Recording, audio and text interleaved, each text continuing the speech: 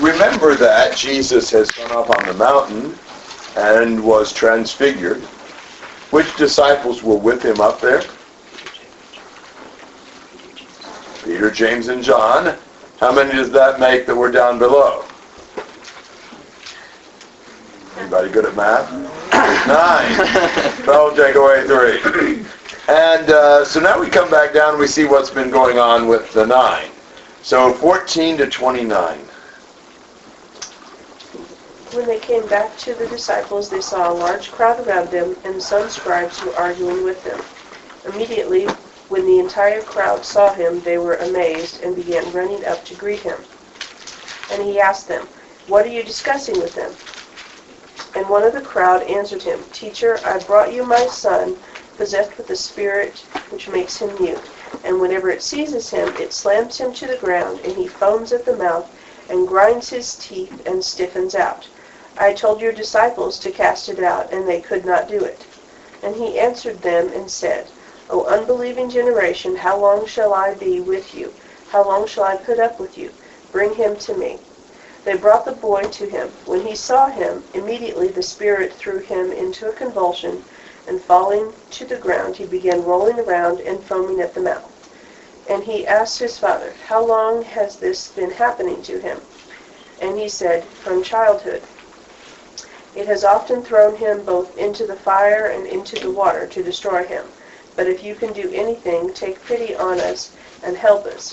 And Jesus said to him, "If you can, all things are possible to him who believes." Immediately the boy's father cried out and said, "I do believe, help my unbelief." When Jesus saw that a crowd was rapidly gathering, he rebuked the unclean spirit, saying to it, "You deaf and mute spirit, I command you, come out of him and do not enter him again." After crying out and throwing him into terrible convulsions, it came out. And the boy became so much like a corpse that most of them said, "He is dead." But Jesus took him by the hand and raised him, and he got up. When he came into the house, his disciples began questioning him privately, "Why could we not drive it out?" And he said to them, "This kind cannot come out by anything but prayer."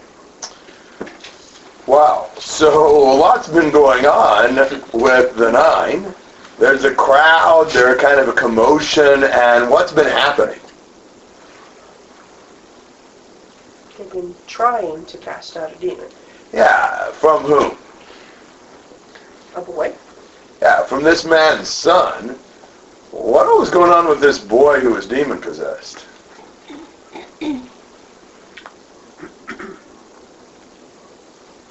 He would have seizures, Yeah. foam at the mouth, all kinds of crazy things. Yeah. I mean, sounds like some pretty severe seizures. Almost like epilepsy or something like that in the manifestation. And really, really severe, couldn't speak. So I mean, he's really tormented. And the disciples were unable to cast this demon out. And Jesus said, "Well, bring him to me." And what happens when the boy gets close to Jesus? It happens again. Yeah, he has another seizure.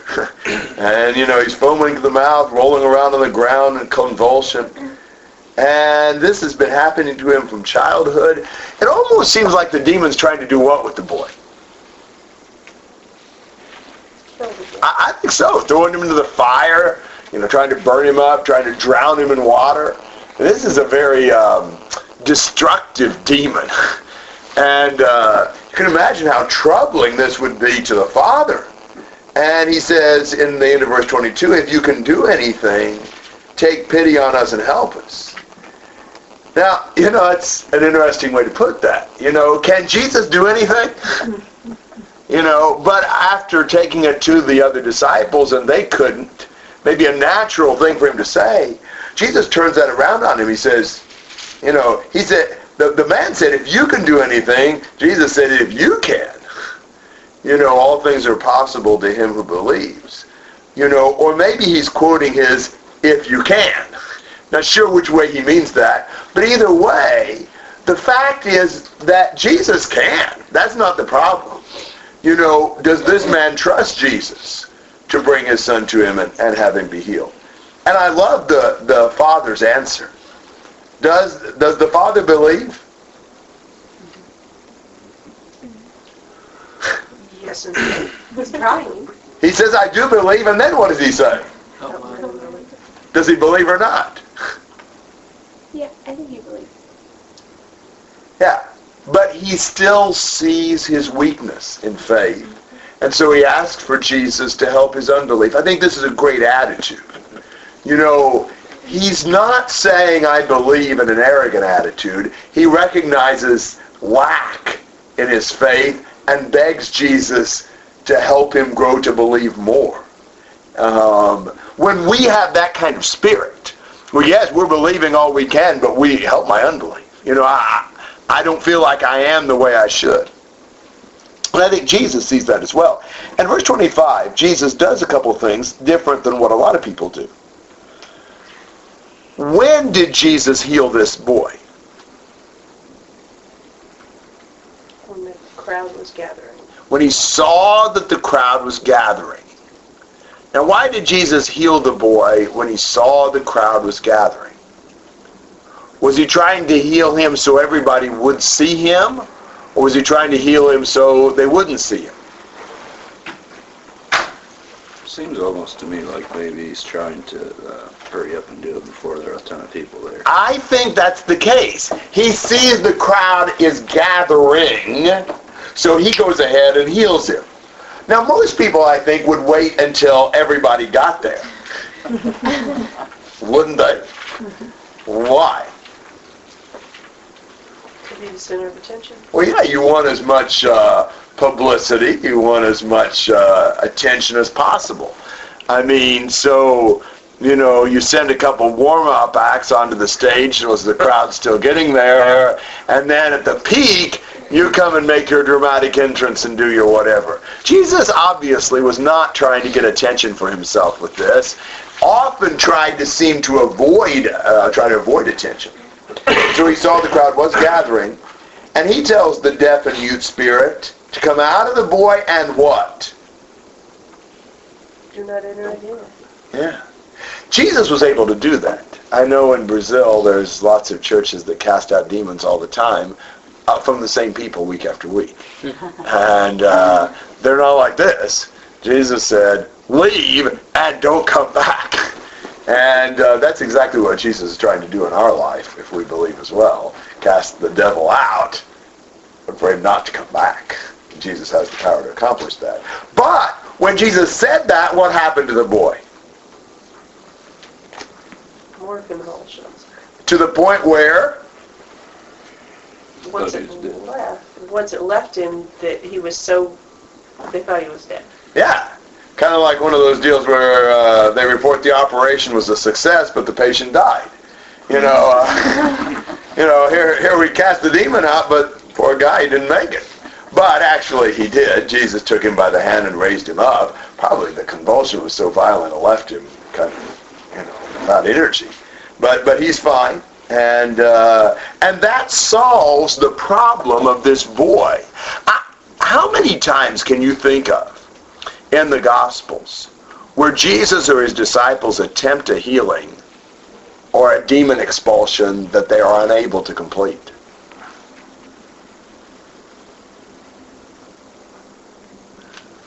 I think just here. I don't know of any others. I think this is the only one.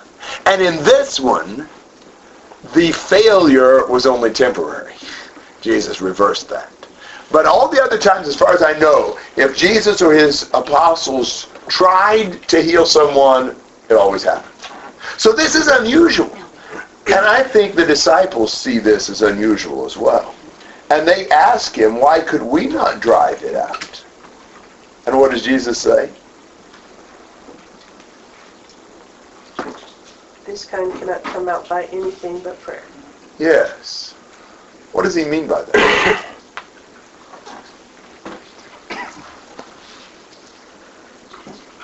I think they were almost relying more in their power than they are in the power of God. I think you're right. I think they're trying to cast out this demon on their own steam instead of turning to God in prayer. Matthew connects it with their lack of faith. but I think faith in the sense of trusting and depending on God. My thinking is, let me ask you this. Did the disciples theoretically have the power to cast out demons? Yeah. Jesus gave it to them back in Mark chapter 6, and they were able to do that. So, but think about what it would be like, and I think we're a lot this way too. Can you imagine when Jesus sent them out on that limited commission and they had their first opportunity, they confront a man who's demon-possessed, and Jesus given them the power to cast out demons, but how do you suppose you'd feel the first time you tried it? How would you feel? Superman comes to mind. Before you did it. Oh, I was thinking I did that. I'm thinking leading up to it. How would you feel as you confronted this guy? I'd want to cast it out from a distance. Yeah, I think you'd be scared. I think you'd be insecure. I think you'd be praying a ton, please help me, have the strength, whatever. I think you'd really, really feel, I don't know, you'd really feel inadequate. You'd really feel like you needed the Lord's help. You'd probably just thank Him over and over again once He did it. And the next one you came across, you still feel pretty scared. And you pray quite a bit. And the third one, and the fourth one, and by the time you get to, number 256 here, or whatever number it was, you've done this, you do this, demons no problem, get out of there, guy. No prayer, no turning to the Lord, no even really thought that you need the Lord for this. You cast a bunch of them out. They just do whatever you say. So, do you see how we tend to do that? We're real insecure when we first start out our Christian life, and we feel really vulnerable and tense and like, man, I've got to pray constantly because I don't know if I can make it and really need the Lord's strength. But after we gain some victories and successes, we pretty well start thinking, you don't even think about the Lord that much anymore. I'm doing great. That's what I'm seeing in them. Why wouldn't they have prayed? This is an amazing thing. Jesus would say, why could we not drive it out? And Jesus said, this kind cannot come out by anything but prayer. That makes me think they didn't pray. Can you imagine trying to cast out a demon and not even praying? Well, you ever tried to deal with some satanic temptation in your life and not even pray? We may not be much different than what they are. And it may be what Jesus does with us is make it to where we fail. We fall flat on our face and we fall into the... It's like, what happened? Well, maybe the answer is, there was a strong temptation. You needed to pray. You just tried to do it on your own. That's what I'm seeing in them. Comments and thoughts? Could it be the sort of the prayer of the Father also, as opposed to the prayer of the disciples? The Father says, I told your disciples to cast it out, and they could not do it. And it's not until verse 24 where there's a plea, a prayer in the sense of a plea. I do believe, help my unbelief, kind of please help me as well. I don't think so. But you could be right, but I don't think so. I think this is focused on the failure of the disciples here, because the fact that there's no other example of a failed healing doesn't strike me that the issue is ever so much, the father or even the victim. It's more with the healer. And, I really think in verse 19, and some people may not follow me on this one, but I think, O unbelieving generation, how long shall I be with you, is more Jesus' frustration with the disciples. And in Matthew 17:19, this may be the most helpful thing. That's Matthew 17:19. Then the disciples came to Jesus privately and said, why could we not drive it out? And he said to them, because of the littleness of your faith. For truly I say to you, if you have faith the size of a mustard seed, you can move the mountain. So I really think it's the disciples that blew it. What does 23 mean? And again, where you put your emphasis, and why was he saying, well, all things are possible to him who believes? Well, maybe the point is to say, wait a minute, this is not a case of me being able to. If he's citing the words, if you can, well, Jesus, whether Jesus can or not, that's not an issue. If the person trusts, he can do it. So maybe he's mostly just trying to say, wait a minute, my ability in this is not in question. That'd be my... Because, I may be wrong, but I just don't see that there really is a limitation on healing based upon you didn't believe enough, or you just didn't quite. Now, there's a limitation like we looked at in Mark 6. If they don't bring people to Jesus, they don't trust him enough to bring them to him, then he doesn't heal them. But think about, Jesus in Matthew 17 talked about, faith like a mustard seed. It doesn't take a whole lot.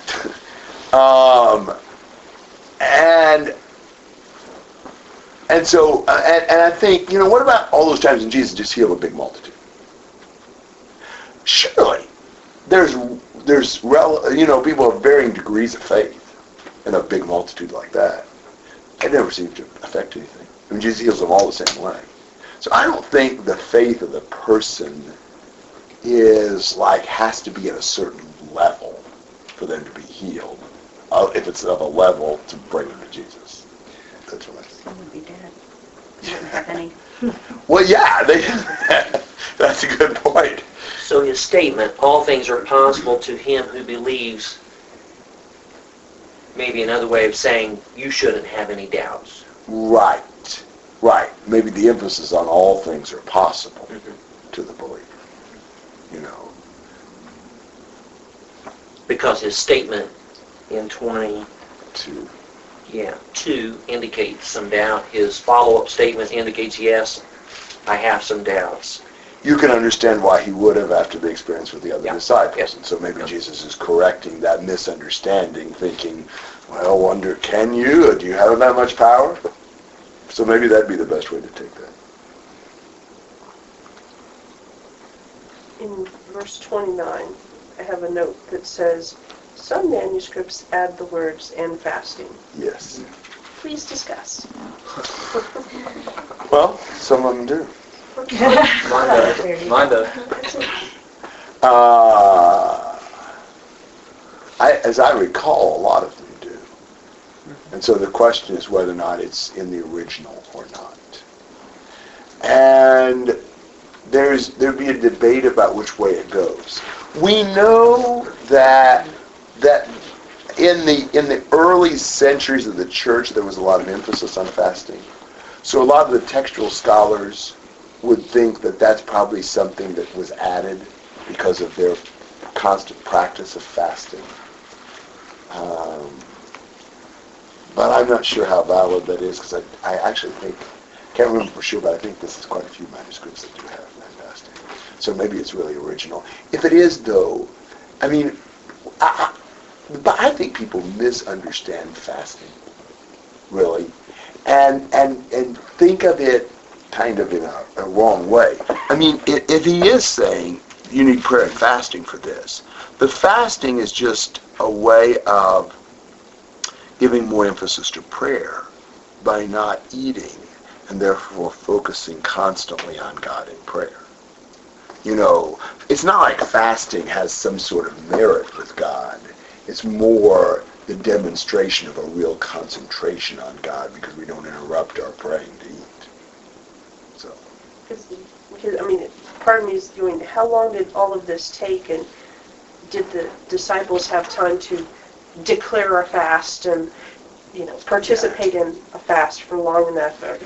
Yes, I do. And it may be in that sense. I don't know. It may not be textual. It's not even in the New American Standard, and they don't even have a footnote, which is kind of amazing. But at least not in my Bible. Well, in Matthew, the whole sentence is questionable because they think it may be a conflation to Luke. But this kind does not go out except by prayer and fasting, as in Matthew 17:21. But that may just be because they picked it up from Luke. I need to go back and look at the textual evidence on that from Mark. Good grief. Conflation? Conflation? You understand the word conflation? Okay. Like, I'm not alone. Yes, was that? I thought it had to do with a fire. no, that's a conflagration.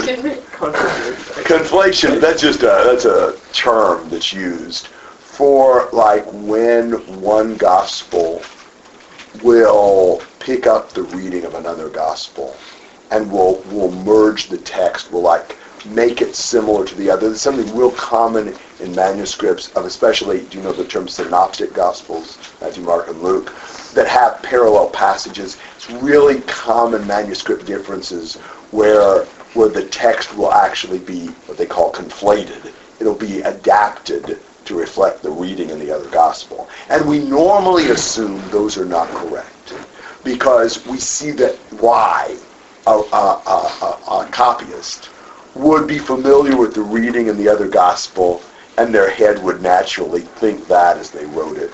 So those conflated readings, you could also have the same thing like maybe in Ephesians and Colossians, something like that. But typically, we're dealing with the gospels in that. And there's tons of stuff about the textual criticism, the actual comparing of the readings of the manuscripts to try to determine what was the original reading. Most of it is not that helpful because there's not that much in dispute, but there's a lot of things to be read about that. And that's a science that applies to a whole lot more than the Bible. That's done with all ancient texts that we have more than one manuscript. Then you've got to, compare them, and you try to come back with the original reading based upon certain principles of, there's all kinds of principles that are logical kinds of things. What do the majority of the manuscripts show? What do the oldest manuscripts show? What are the transcriptional probabilities? In other words, what's the most likely? Would it more likely be changed this way or more likely to be changed that way?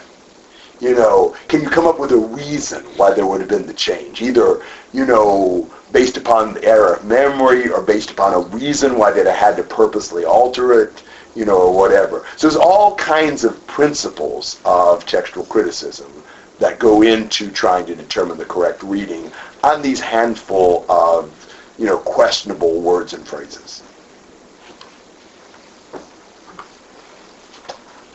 Other comments and questions on any of that or on any of this through 29? Yeah, talking about the faith of the Healy. Yes. For instance, the woman that touched his garments, he said to her, Your faith is "Your healed." faith has made you well."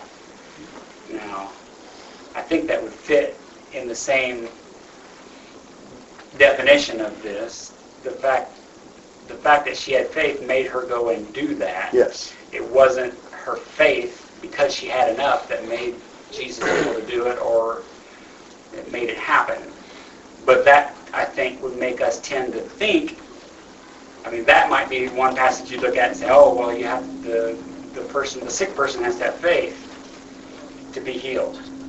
Yes, I think and there's several passages like that, but I think what Jesus meant was her coming up and touching his garments. Just like when Jesus saw the paralytic man being lowered down from the roof, the text said, seeing their faith. What he saw is they really trusted him enough to get that man in front of him. I don't think it means that when the woman touched Jesus' clothes, Jesus went through a scoring system on how much faith she had, and she got high enough, so she got it. I don't think that's the way. I don't ever see the evidence of that. I don't see any time where some people were turned down, you didn't get a high enough score. work on your faith some more, and then, maybe you can get this healing. And yet, when I hear people talking from that perspective, it seems like that. And often it's like, well, you really got to work to get this kind of faith. It's really going to take a lot. Well, I mean, the multitudes, did they all have this incredible, huge faith? And when Jesus said, "Oh, really, do you have to have his faith like a mustard seed?" So I think the faith is the action of, asking or touching the garment or whatever. So what does that mean on a spiritual level? Because those are the physical healings and stuff. How does all that relate to us spiritually? Well, probably in very much the same way, that if we'll turn to the Lord and we'll, act and seek, He'll bless us. If we don't, if we stay at home and we don't turn to the Lord, then He won't. So it takes for us often faith in the sense of turning to the Lord for His mercy and grace. You might think about also the paralyzed man in John 5, who was there by the pool when somebody put him in when the water got agitated. And he didn't even know who Jesus was. When the Pharisees asked him, he had to actually go back and find Jesus in the temple and ask him who he was. And then he was able to come back and report. So he obviously didn't have a whole lot of faith, He had more faith in that water being stirred because that's what he You're exactly right. trying to do. You're exactly right. Yeah. So basically, we need to have a faith that believes enough for us to turn to God and do what He wants us to do. It's not that we have to go through some mental exercise to make us a great person of faith. I think so. Now, there's plenty of other angles to look at. Jesus often complained to the disciples that they had such little faith. So it's certainly true that we need to grow our faith, and our faith needs to deepen and grow. That's another angle on it.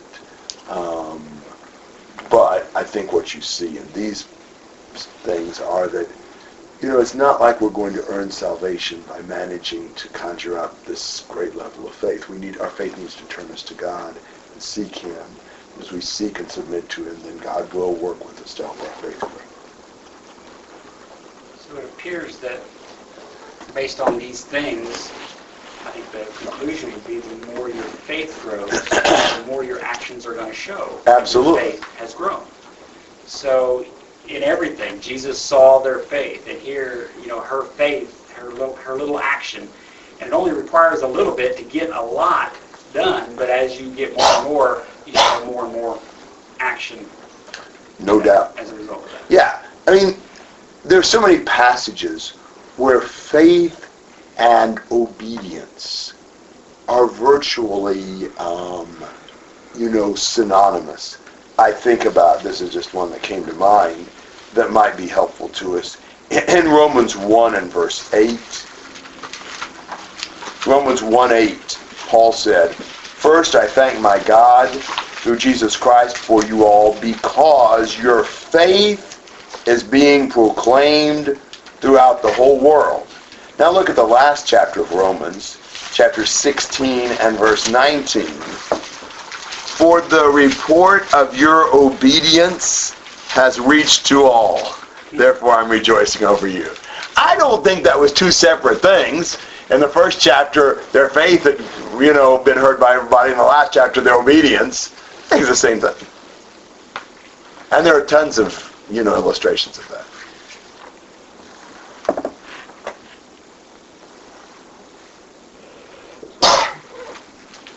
All right, other comments or questions through 929?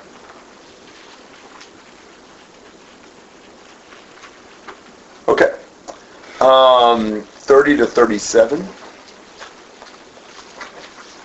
And from there they went out and began to go through Galilee, and he was unwilling for anyone to know about it, for he was teaching his disciples and telling them, "The Son of Man is to be delivered into the hands of men, and they will kill him, and when he has been killed, he will rise 3 days later."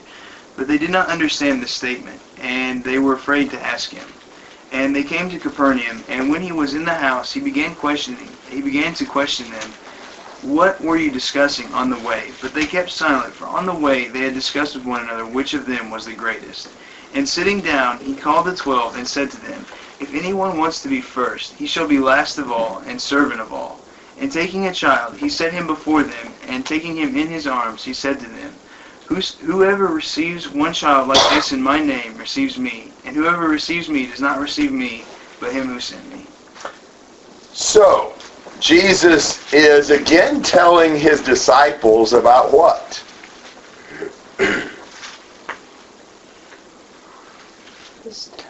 Yes. Coming events. And these events are a constant weight on Jesus' mind. I read the other day a statement I thought was pretty good, that Jesus, knowing what would happen and his dread of what would happen, made Jesus' whole life a perpetual Gethsemane. And there's a truth to that it wasn't just in the garden where Jesus dreaded what would happen. He's thinking about it a lot, and you can tell it because he keeps talking about it. And he's telling them, this is what's going to happen. Now, part of that is to prepare them. But I think part of it is because that's what's on Jesus' mind. And they don't understand, and they were afraid to ask. Now, isn't that an odd thing to say, that they were afraid to ask? Why? Because they were uncomfortable with it. Yes, exactly.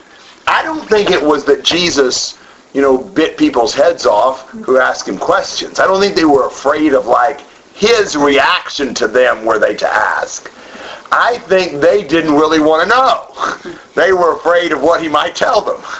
So I think that's the sense in which they are afraid to ask. So, since they won't question Jesus, he questions them. What's his question? What were you talking about? That's like God's questions always are. When God asks a question, don't assume that he's ignorant and is asking for information. The Lord asks questions to force us to have to answer them. Because what had they been talking about? And so how did they answer Jesus' question? Kind of like the Pharisees. That's one you better not answer. They knew they were in trouble. They knew that he wouldn't be pleased with them. And so they refused to tell him that they had been discussing personal advancement. And Jesus calls the 12 together. He says in verse 35, "If anyone wants to be first, he shall be last of all and servant of all." The way to be great is to humble yourself and serve. And I think we see that most when we look at Jesus. Look at how great he was. Jesus came and served us. He came and lowered himself to the infinite degree because he cared about us. That is an amazing thing. And Jesus, the Son of God, did that. So, our call is to serve and not to exalt ourselves. And then, Jesus does something, and if you don't read it carefully, at least for me, for a long time I missed what he was saying and what he was doing. Because there are several times when children come up. But this isn't saying the same thing that some other passages say. It says, taking a child, he set him before them, taking him in his arms. So he's got the child in his arms. What does he say to the disciples? Does he say to them in this passage they need to become like this child? No, he does in other passages. What does he say here? Receive the child. Yes. Now, how does that fit the context? Why would he be encouraging them to receive this child?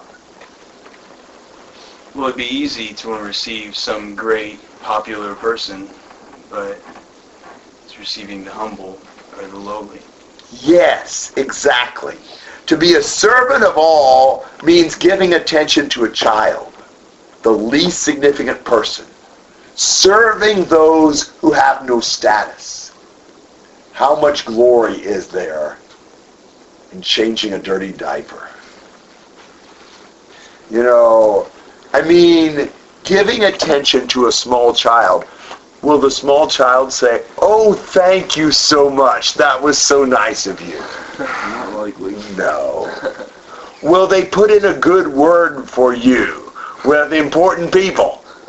You know, there's really nothing to be gained by it from a human self-exaltation perspective.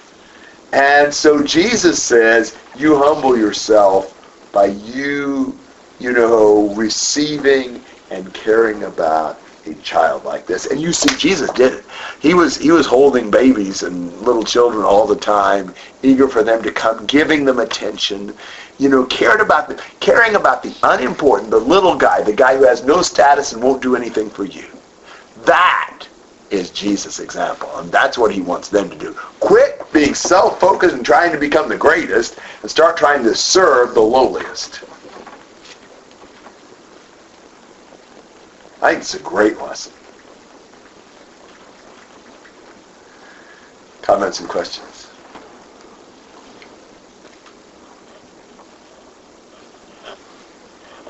In Philippians chapter 2, Paul talks about that.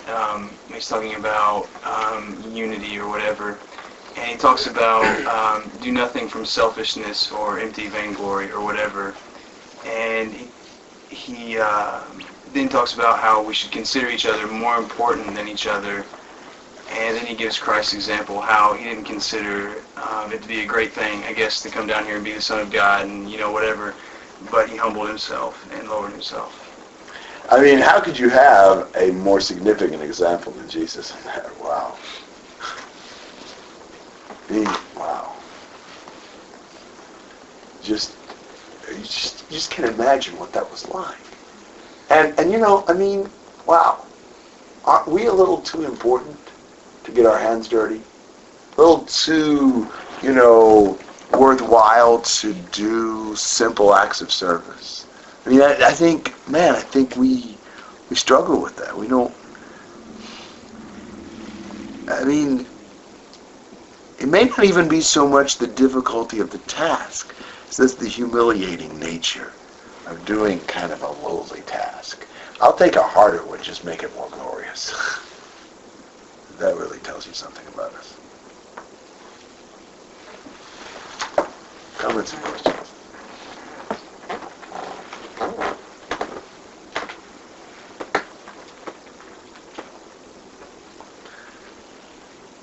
Well, that probably stung a little.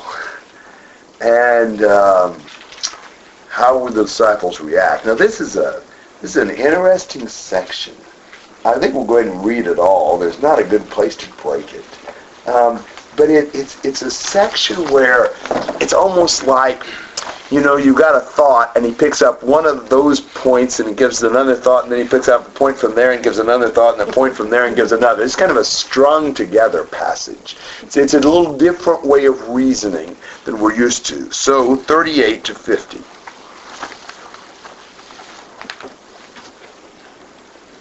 John said to him, "Teacher, we saw someone casting out demons in your name, and we tried to hinder him because he was not following us." But Jesus said, "Do not hinder him, for there is no one who shall perform a miracle in my name and be able soon afterward to speak evil of me. For he who is not against us is for us. For whoever gives you a cup of water to drink because of your name, as followers of Christ, truly I say to you, he shall not lose his reward. And whoever causes one of these little ones who believe to stumble, it would be better for him if, with a heavy millstone hung around his neck, he had been cast into the sea. And if your hand causes you to stumble, cut it off. It is better for you to enter life crippled than having your two hands to go into hell, into the unquenchable fire, where their worm does not die and the fire is not quenched. And if your foot causes you to stumble, cut it off. It is better for you to enter life lame than having your 2 feet to be cast into hell, where their worm does not die and the fire is not quenched. And if your eye causes you to stumble, cast it out. It is better for you to enter the kingdom of God with one eye than having two eyes to be cast into hell, where their worm does not die and the fire is not quenched. For everyone will be salted with fire. Salt is good, but if the salt becomes unsalty, with what will you make it salty again? Have salt in yourselves and be at peace with one another. All right, we'll need to kind of take this a step at a time. And John, it almost makes me wonder if he wasn't trying, after he felt a little sheepish about what they were discussing on the way, to point out something they'd done right. What had they done? To prevent someone from casting out demons in the name of Christ. Whoa. That doesn't sound like something you ought to be preventing, does it? Well, why would he be trying to prevent this? He wasn't in the in crowd. Yes, he was not following us. Now, what do you know about the disciples and exorcism at this point? They weren't always effective. Yeah. I realize John wasn't one of the 9, but he says we here. You know, they'd recently bungled an exorcism themselves, but they don't hesitate to try to stop somebody else who's being successful in doing it. It's almost like, if they can't do it, they don't want anybody else to either. I don't know. It's just really, it's troubling. I suppose they thought that if he's not following us, then he shouldn't be doing these things. I wonder, well, what does Jesus say? Well, how does Jesus feel about this? Don't stop them. Yeah. I mean, don't hinder him. For there's no one who will perform a miracle in my name and be able soon afterwards to speak evil of me, for he who is not against us is for us. Jesus clearly doesn't want him stopped and sees him as being on their side. Now, maybe we should stop and ask the question, how could somebody be casting out demons in Jesus' name if he wasn't one of these who was with us? Where'd this guy come from, anyhow? The power of Paul and Jesus that he preaches, I say to you, get out. And he used it as a talisman, not as the real thing. Someone did. Do you think that's what this guy's doing? Possibly. But I don't think and that was what, Acts 19? 7 senses. Yeah. And remember what happened to them? Backfired. Yeah, it sure did. I know Paul and I know Jesus, but who are you? Something like that. Yeah, and the man in whom was the evil spirit leaped on them and subdued all of them and overpowered them, so they fled out of that house naked and wounded.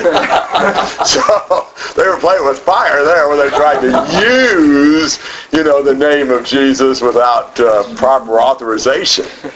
So I don't really think that's what this guy's doing. But it does, raise kind of a at least on the surface, difficult question. What was he doing? I mean, it almost looks like that's where he came from. What would the origin of this guy have been? A disciple of John the Baptist, maybe? Could be. However, this may not be the implication of that, but you remember what's said about John in John 10:41. John performed no sign. So John himself could do no miracles. You would assume his disciples in and of themselves probably couldn't either. If John couldn't, he couldn't convey it. Could he have been someone who was a witness to this previous...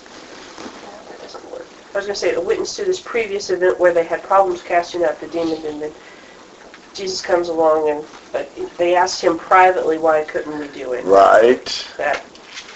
I don't think so. I think there's an answer to this, though. Did you ever cast out a demon without being specifically given the power to do so?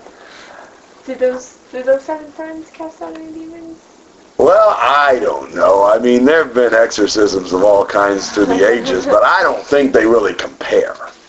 So, I mean, I don't see any evidence that you could really cast out demons in the name of Jesus if Jesus hadn't specifically given you the power and the authority to do it. Did he give the 70 power and authority to cast out demons? Yeah, he did. Okay, is it one of the 70? Well, maybe. Luke 10, that's very helpful. Luke 10, he sent 70 in pairs, and he gives them various instructions. And the 70 come back in verse 17 and say, Lord, even the demons are subject to us in your name.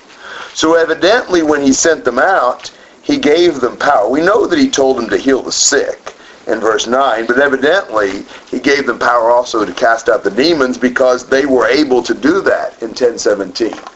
So I don't know whether this guy was one of the 70 or not, but what I do know from that is that there were other people besides the 12 that Jesus sent out, and apparently some of them he sent out with authority to cast out demons. Now maybe he sent out even others that we don't know about. If it hadn't been for what Luke said, we wouldn't even have known about the 70. So I don't know if there could have well have been others, or if he was one of the 70 or whatever. But that's what I'm assuming, is that he actually had received specific power from Jesus to cast out demons. He was doing it in Jesus' name, not saying Jesus when he did it, but actually doing it by Jesus' authority. I think that's the point of doing it in Jesus' name, is not that that was the incantation that he used, but that he actually had Jesus' backing for what he did. So, obviously, if Jesus had authorized him to do this, and John and the other disciples are trying to prevent him, they got in on the wrong side of that question. Now, that brings up some interesting questions for us. Could we ever do something similar?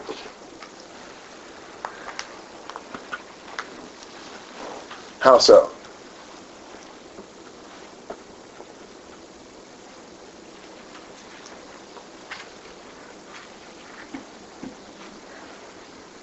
Well, what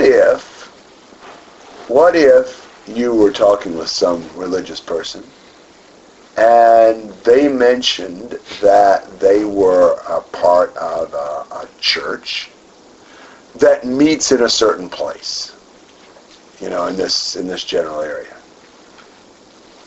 And you're like, well, let's see, there's no Faithful Church over there. What do you call yourselves? Well, we don't really have much of a name. We just are Christians. And well, do you know so-and-so and so-and-so? And so, no, don't know those. Well, then it can't be a Faithful Church. Now, would that be the way we ought to look at that? You should check the directory first. Yeah. Have you got some kind of list somewhere that you've seen of, well, these are churches that are whatever, faithful or something like that? I mean, what if you ran across somebody and they didn't know anybody you knew, and they didn't know any churches you knew, but they were meeting with some other Christians and they were serving the Lord in the way the Bible teaches? Could they be right? Why couldn't they? Why don't they have every bit as much authority and ability to study the Bible and follow it as what we do? Sometimes we get this very denominational concept that, we've sort of got our organization, we got our people we know, and we've got our list, or we got our whatever, and, if you're not one of these, you must be wrong. Well, who gave us the monopoly on the name of Jesus? No one. And that's what the disciples seem to be thinking here. That if they weren't actually in the immediate company of this group who was traveling with Jesus, they couldn't be right. Well, nobody has to apply to me to get authorization to follow Jesus. And it may very well be that there are faithful churches of the Lord around here and in various other places that I don't know anything about, but that the Lord does, and He's pleased with, and that He's approving of. So the question should never be, well, are you one of us? The question should be, are you one of the Lord's? Comments and questions on all that? Yeah. Sarah. It's not directly related to the point you just made. Oh, that's all right. Okay. At the end of verse 38, it says, because he was not following us. Now, is the us the disciples, or is the us Jesus and the disciples? Well, I'm giving them the benefit of the doubt. Maybe they meant Jesus and the disciples. I hope so. If not, it's even worse. Yeah, because I was kind of worried, they're not following us. They're not us, so... I hope they meant to include Jesus in that one too. I don't know. But even so, that still seems a bit presumptuous to include themselves in that. Yes. But that is the problem. Yeah, they're not asking, are they following you, but are they following us? As if the only ones that can be following Jesus are the ones that are right here on our little team. That's just a common, mistake that is easy to make. And we come to think of ourselves as sort of the clearinghouse for fidelity to God, and we're not. I don't think we need to be naive, but on the other hand, why be so skeptical anytime somebody says something and we're just not aware or we don't know? I mean, again, I think you have to enter a situation knowledgeable and ready, but why be skeptical all the time? Well, I think it's partially the principle we follow. The principle has to be that anybody who serves the Lord is fine with him if they're truly serving the Lord. Not that we ought not to question that really with anyone, and with ourselves. And if somebody comes along and they say, well, we're doing this, and this, and we claim we're worshiping God and faithful to him, but all the things they tell you are certainly different from what the Bible says, well, then they're not following Jesus. They're not doing it in Jesus' name with his authority. We're not saying that you can ignore what the Lord says and he's still going to bless you, but that you cannot know us and still follow the Lord and he'll bless you. Yes, Shane. Something I was thinking about, but I guess I was a little bit too timid to say at first. But I was trying to believe. Wow. But I guess something I struggle with is, maybe seeing someone that I don't know very well, and maybe they tell me of a situation they handled in a different way than I would have handled it. I tend to look down on them and think, well, no, obviously you can't be serving the Lord in the right way because you handled that situation totally different than I would have. And I almost make myself the standard. I don't know, that's just something I struggle with. Yes, I think that's easy to do. I think it's easy for us to assume we are right in anything we think or do, and then we begin to judge people on the basis of what we think and do. Because after all, we're the ones who are right. And I think, we do have to be very careful about that. We always have to go back to this. What happens if you are building a house? I don't know a whole lot about this, but I can envision. You're cutting 2x4s for the studs in the wall, and so you got your pattern, and you cut a 2x4, and you use that one to cut the next one, you use that one to cut the next one, you use that one to cut the next one. Do you see a problem with that? It becomes very bad very fast. Yeah, it does. Always go back to your pattern to cut the next one. Well, so often I think we sort of go back to us. And even like, I don't know, sometimes hard to come up with good illustrations that don't create more confusion than they illustrate on something like this. But probably we're okay with this one, even though not everyone is. What if I told you, for example, that I understand that in Nigeria and in a good number of churches in Brazil, when they come to the end of a sermon, they don't offer the invitation. Now, I can imagine somebody saying, wait a minute, we always offer the invitation. You got to offer the invitation. Well, is that the right way to approach that? We always do that. Therefore, you must. Shouldn't the question be, well, let's see, is there anything in the Bible that says when you come to the end of the sermon, you have to offer an invitation? And I think if we ask that question, well, no, there's not. And, we might have more question about doing it than not doing it, really, from a biblical standpoint. But it's interesting how sometimes, we come up with sort of our own traditions and our own way of doing things. And, then our way of doing it becomes the standard. And we point the finger at somebody else, not because it's not biblical. We don't even know whether it's biblical, but it's not us. Not what we do. Well, that's not the standard. So I think just keeping clear about that is a very important thing. Other comments and questions? So, Jesus goes from that to 41. Whoever gives you a cup of water to drink because of your name as followers of Christ, he'll not lose his reward. So he goes from one man who's casting out demons for Jesus to the more general principle that anyone who does any small thing for you, because you're a Christian, will be blessed.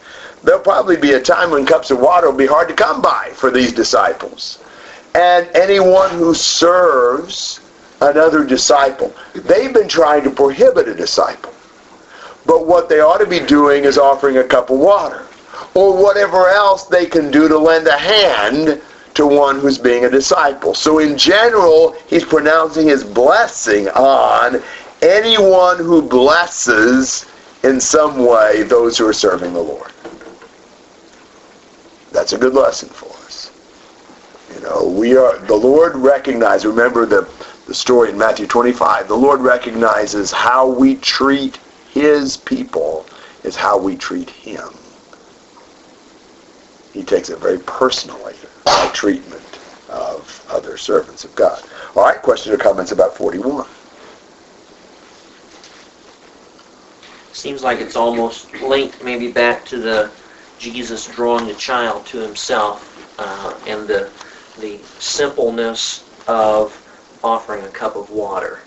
And how often do we look down on or think little of those who can only offer a cup of water? Yes. But maybe they offer lots of cups, but yet, well, that's not on par with X, Y, or Z.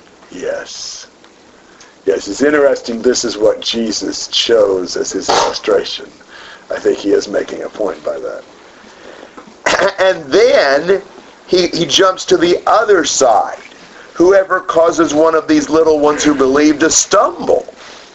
That's the opposite of offering a cup of water. Now you're trying to trip him. He says it would be better for him if with a heavy millstone hung around his neck he had been cast into the sea. You know what a millstone is, right? What do they do on a millstone? Ground the grain, the wheat. So it was a huge stone. It was the lower stone. They might have an upper stone that they could move on top of it. This was the great big stone that they grind the wheat on top of. Hard telling how much one of those things would weigh. You remember poor Abimelech getting a big headache from one of those. But what would happen if you cast a guy overboard with a millstone like this hung around his neck? Well, your boat would probably jump out of the water as he went. Yeah, that too. That'd be a quick ticket to the bottom and no way up. I mean, that's about as graphic a figure of absolute destruction, right, like that as you can come up with. And Jesus meant it that way. He's trying to say how terrible it is to cause another Christian to stumble. Now, when he says to cause him to stumble, what does he mean? To cause him to sin? Yeah, to cause them to be tripped up in their spiritual walk, to cause them to sin, to cause them to not do well spiritually. I mean, anything I do that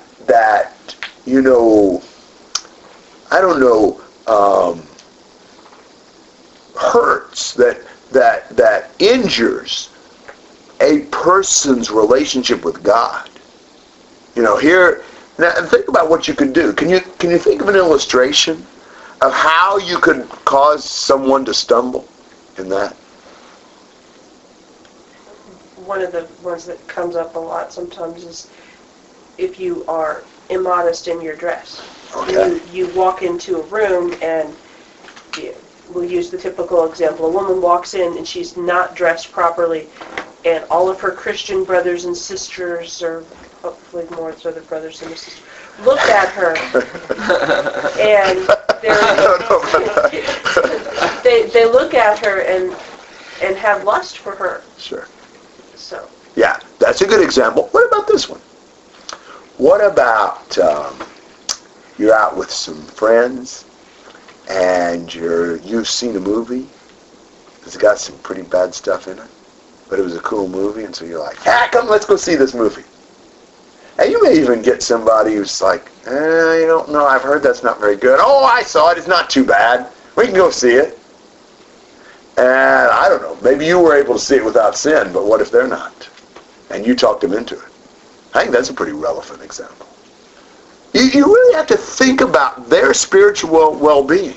You know, how's this going to affect them? Maybe you ought to even think about how it's going to affect you, and he's going to talk about it in the next section.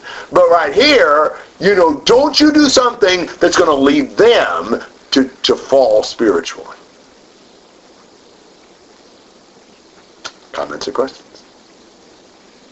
Seems like any time that we do something borderline, Yeah. this is more of the problem, I don't know, maybe than ourselves. Maybe we can handle it. I doubt it, but maybe we can. But we're on the border, and the other person may go off the edge because we're on the border. I think that applies to a lot of things. I mean, one comes to my mind is following rules. We like to stretch the rules in this, and we joke about the rules in this, and we break the rules in this. And other people, I think, can see that, where God says obey authorities, submit to governing authorities, obey your parents, obey those in charge. God put them there. Yet if we make a game of that, I think that can lead others. Oh, well, yeah, we really tricked the teacher. We tricked our parents. We tricked the elders. We got by with this, with God. You know, I think that would be one where we could really cause people to stumble. Good point. Maybe you got some more examples, Scott. Good thoughts on this? I guess something that comes to mind is like almost unjust criticism. Maybe jumping on someone's back. They don't deserve it, or even jumping on someone's back in a situation that is incorrect. Yeah, that's good. Yeah, that'd be a whole different thing, but could do the same thing. Could discourage them and turn them away. What else? Yeah, maybe like discouraging someone to the point that they stop doing what they're supposed to be doing because you weren't encouraging and helpful to them. Maybe what's the use? It won't do any good anyway. I mean, that's easy to do. I mean, maybe they're motivated to talk to somebody about the gospel. We're like, they won't listen. You can think of all sorts of different ways. Gossip. Yes. I mean, you tell that little tidbit, and they've just heard it, and now they have to struggle with not repeating it. Yes. Good point. Yeah, lots of good things. Or bad things as they are. Lots of good applications. Yeah. We just have to care about them, and that really leads us to the next one, which is, these are kind of hard to separate. I mean, most of the things we're talking about here, we first think about causing them to stumble, but look at verse 43. If your hand causes you to stumble. Because a lot of things we're talking about, it's not only that it led somebody else to sin, what about my participation, my involvement? So if your hand causes you to stumble, cut it off. It's better for you to enter life crippled than having your two hands to go into hell, to the unquenchable fire where their worm does not die and the fire is not quenched. If your foot causes you to stumble, cut it off. It's better for you to enter life lame than having your 2 feet to be cast into hell, and your eye as well. Think about your own spiritual life and things that are going to cause you to trip and fall. Even something precious. like your hand or your foot or your eye or whatever. I mean, what's Jesus saying about, the risk involved in stumbling? You could go to hell or into unquenchable fire. And that is so bad that any sacrifice we have to make not to go there is worth it. Even if you have to cut off your hand or your foot. I doubt that Jesus is really encouraging the application of a, surgical procedure to eliminate our hands. I think he's trying to make this very graphic and very shocking. Kind of like the millstone idea. To really make us stop and think. It may be something you really care about. It may be something pretty important to you. It may be something that you're really attached to. But if it's going to cause you to sin, whatever sacrifice it may take, it's well worth it not to go to the place of unquenchable fire where the worm doesn't die. It's interesting, Jesus spoke more about eternal torment than probably anybody else in the whole Bible. And it kind of makes you wonder, I suppose he knew more about it. If you were Jesus, you understood as fully as he did what that was all about. Wouldn't you warn about it a lot? He at least knew what eternal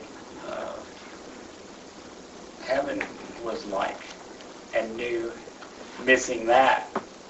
In other words, knowing what the reward was maybe even magnified his description of hell. Does that make sense? In other words, Certainly. Saying you don't want to miss heaven. It's really, really bad to miss it. Yeah, you've got missing something so wonderful and having something so horrible. You've just got such huge contrasts, Anita. Didn't he create hell? Yes, I think he did. So he would know exactly how bad it was. Yeah, and we know exactly why he created it too. Don't we? A place prepared for the devil and his angels. Yeah, it's a punishment that the devil and his angels deserved. What do you mean by the worm not dying? The little worms are just going to keep eating you and eating you. Doesn't it refer to the eternal quality of it? That it's not escapable? Yes, I think so. But the worm is like, I think of like maggots crawling all over you. And you can't ever get away from them. And they don't die. They just multiply and they're just everywhere. It's just really, fire is very painful, but the maggots everywhere is very, disgusting. There's not a word for that. I don't know what the word is. But, that's also makes your skin crawl. And it's just a place of all the most horrific things you can imagine. And it just keeps going.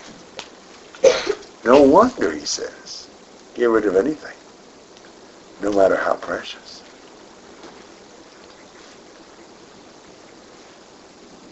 That really makes sense when you think about the alternative.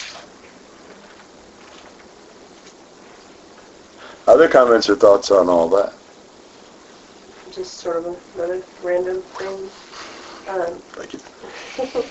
If you look at the three things he mentions, hand, foot, and eye, if you want to get allegorical, you could talk about what you do, where you go, and what you see. Sure. So, Sure. just, anybody need a quick sermon? There's your fruit. Well, thank you. Yeah, but that's right. I think that's the point of those. That's a good point. I'm kind of thinking about the eternal nature of it, and we I guess we love this one thing so much on earth, and we're sitting in hell for forever, and we'd be thinking, I missed heaven for this. We'd realize how stupid it was. Yeah. So you see that danger comes to disciples, both outside and inside. Others tripping us up, and ourselves tripping ourselves up. you've got both of those things occurring. And so you've got a lot to watch out for. Other thoughts? All right, well, I think we'll stop here, and I'll save 49 and 50 for next week. Those will force us to think a little bit. And actually, I think we figured out that I'll be here next week, and I won't even be here for 2 weeks. And then I'll be back here on Thursday night